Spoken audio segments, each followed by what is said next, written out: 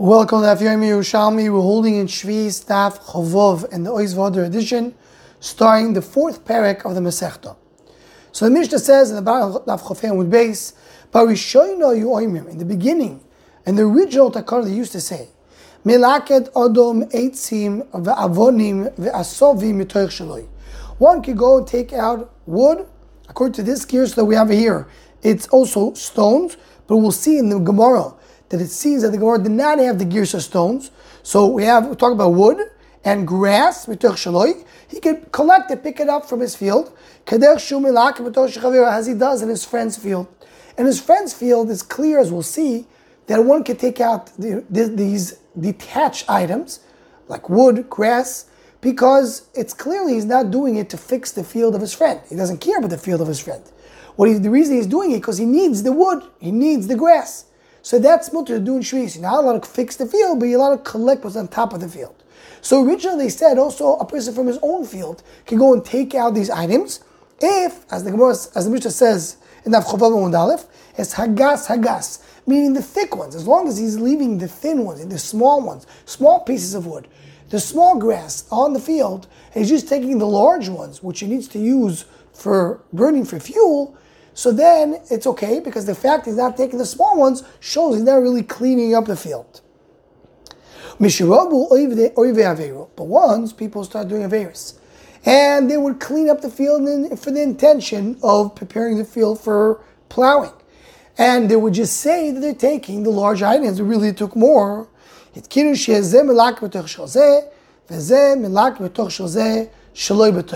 said, okay, each one can take out from his friend's field, not from his own field, as long as the other person is not going to be makar toiva for him, meaning he's not going to owe him a favor. Because if he owes him a favor, so then he's going to do a good job for the friend. But if the friend says, listen, I cannot take it out on my own, so please go into my field and take out the wood that you need, but nobody's going to owe a favor to the other one, then he could do it. So you don't have to say that, of course, he cannot feed the person taking out the wood, because that's the biggest favor possible. So you're not allowed to do it when the owner of the field owes a favor to the one collecting the wood. And of course, the owner of the field cannot feed the one who's collecting. Says the Gemara, the way to read the Mishnah correctly, and in order to reflect the exact sequence of events of these takanas, is as follows. And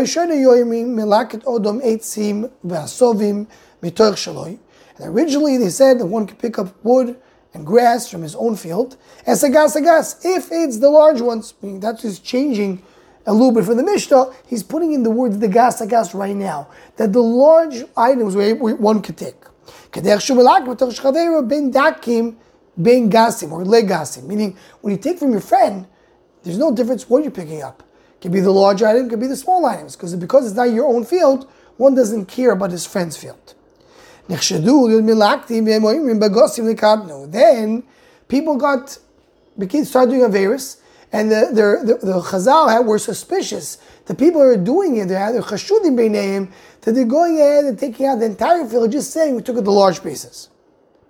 So they did takana that each one should do in his friend's field, meaning without owing a favor to each other. But then after a while, people start to trick the system again, and each one will do for his friend and say, you clean my field, I clean your field, we'll take care of each other. They say, no, we're just doing without receiving any favor back. They do without for toivo. They said, okay, you can take for something which is close and available, meaning hefker. From a hefker field you can take, you cannot take not from your own field, not from your friend's field. The original takanos that one cannot take from his friend, and he cannot do b'toiva, that we kept. That's why the Mishnah mentions it. That's what we really put in the Mishnah. The third takana, not to take from your friend, and only take from hefker, that the tzibur did not accept, and that's why this takana did not remain. Continues the Gemara, if he has his animal there and he's collecting the grass to feed the animal, that's fine. Then he can take with no differentiation, even on his own field, because it's clearly he's doing it for the animal. He had his oven over there. He's collecting the wood to burn in the oven. So the oven is the indication for the reason he's doing it. So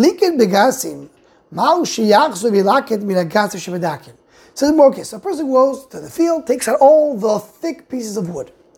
Now, after a few weeks, he needs more wood. Can you go back to the field and take whatever is left, the thickest pieces that from the ones that are left?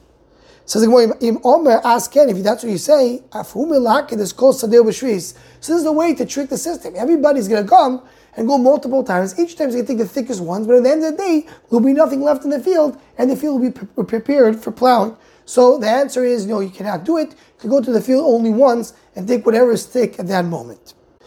Continues the Gemara and asks, if you have a field that's full of thick pieces of wood, there's no thick and thin, they're all the same size. So what do you do then? Tartin Masnayon. There's two mishnas. Chadar Roshoi, Chadar Rosa. From one of them you can learn that it's mutter to take the wood. From one of them you can learn it's asr. So continues the Gemara on Chaval base. We're going to use over here the girsa of the Vilna Gaon that Reb Chaim uses. The first raya is the mishnah that we learned earlier. Hamisakel sadeu noitel sel yoinus umaniachas hanoigus ba'aretz.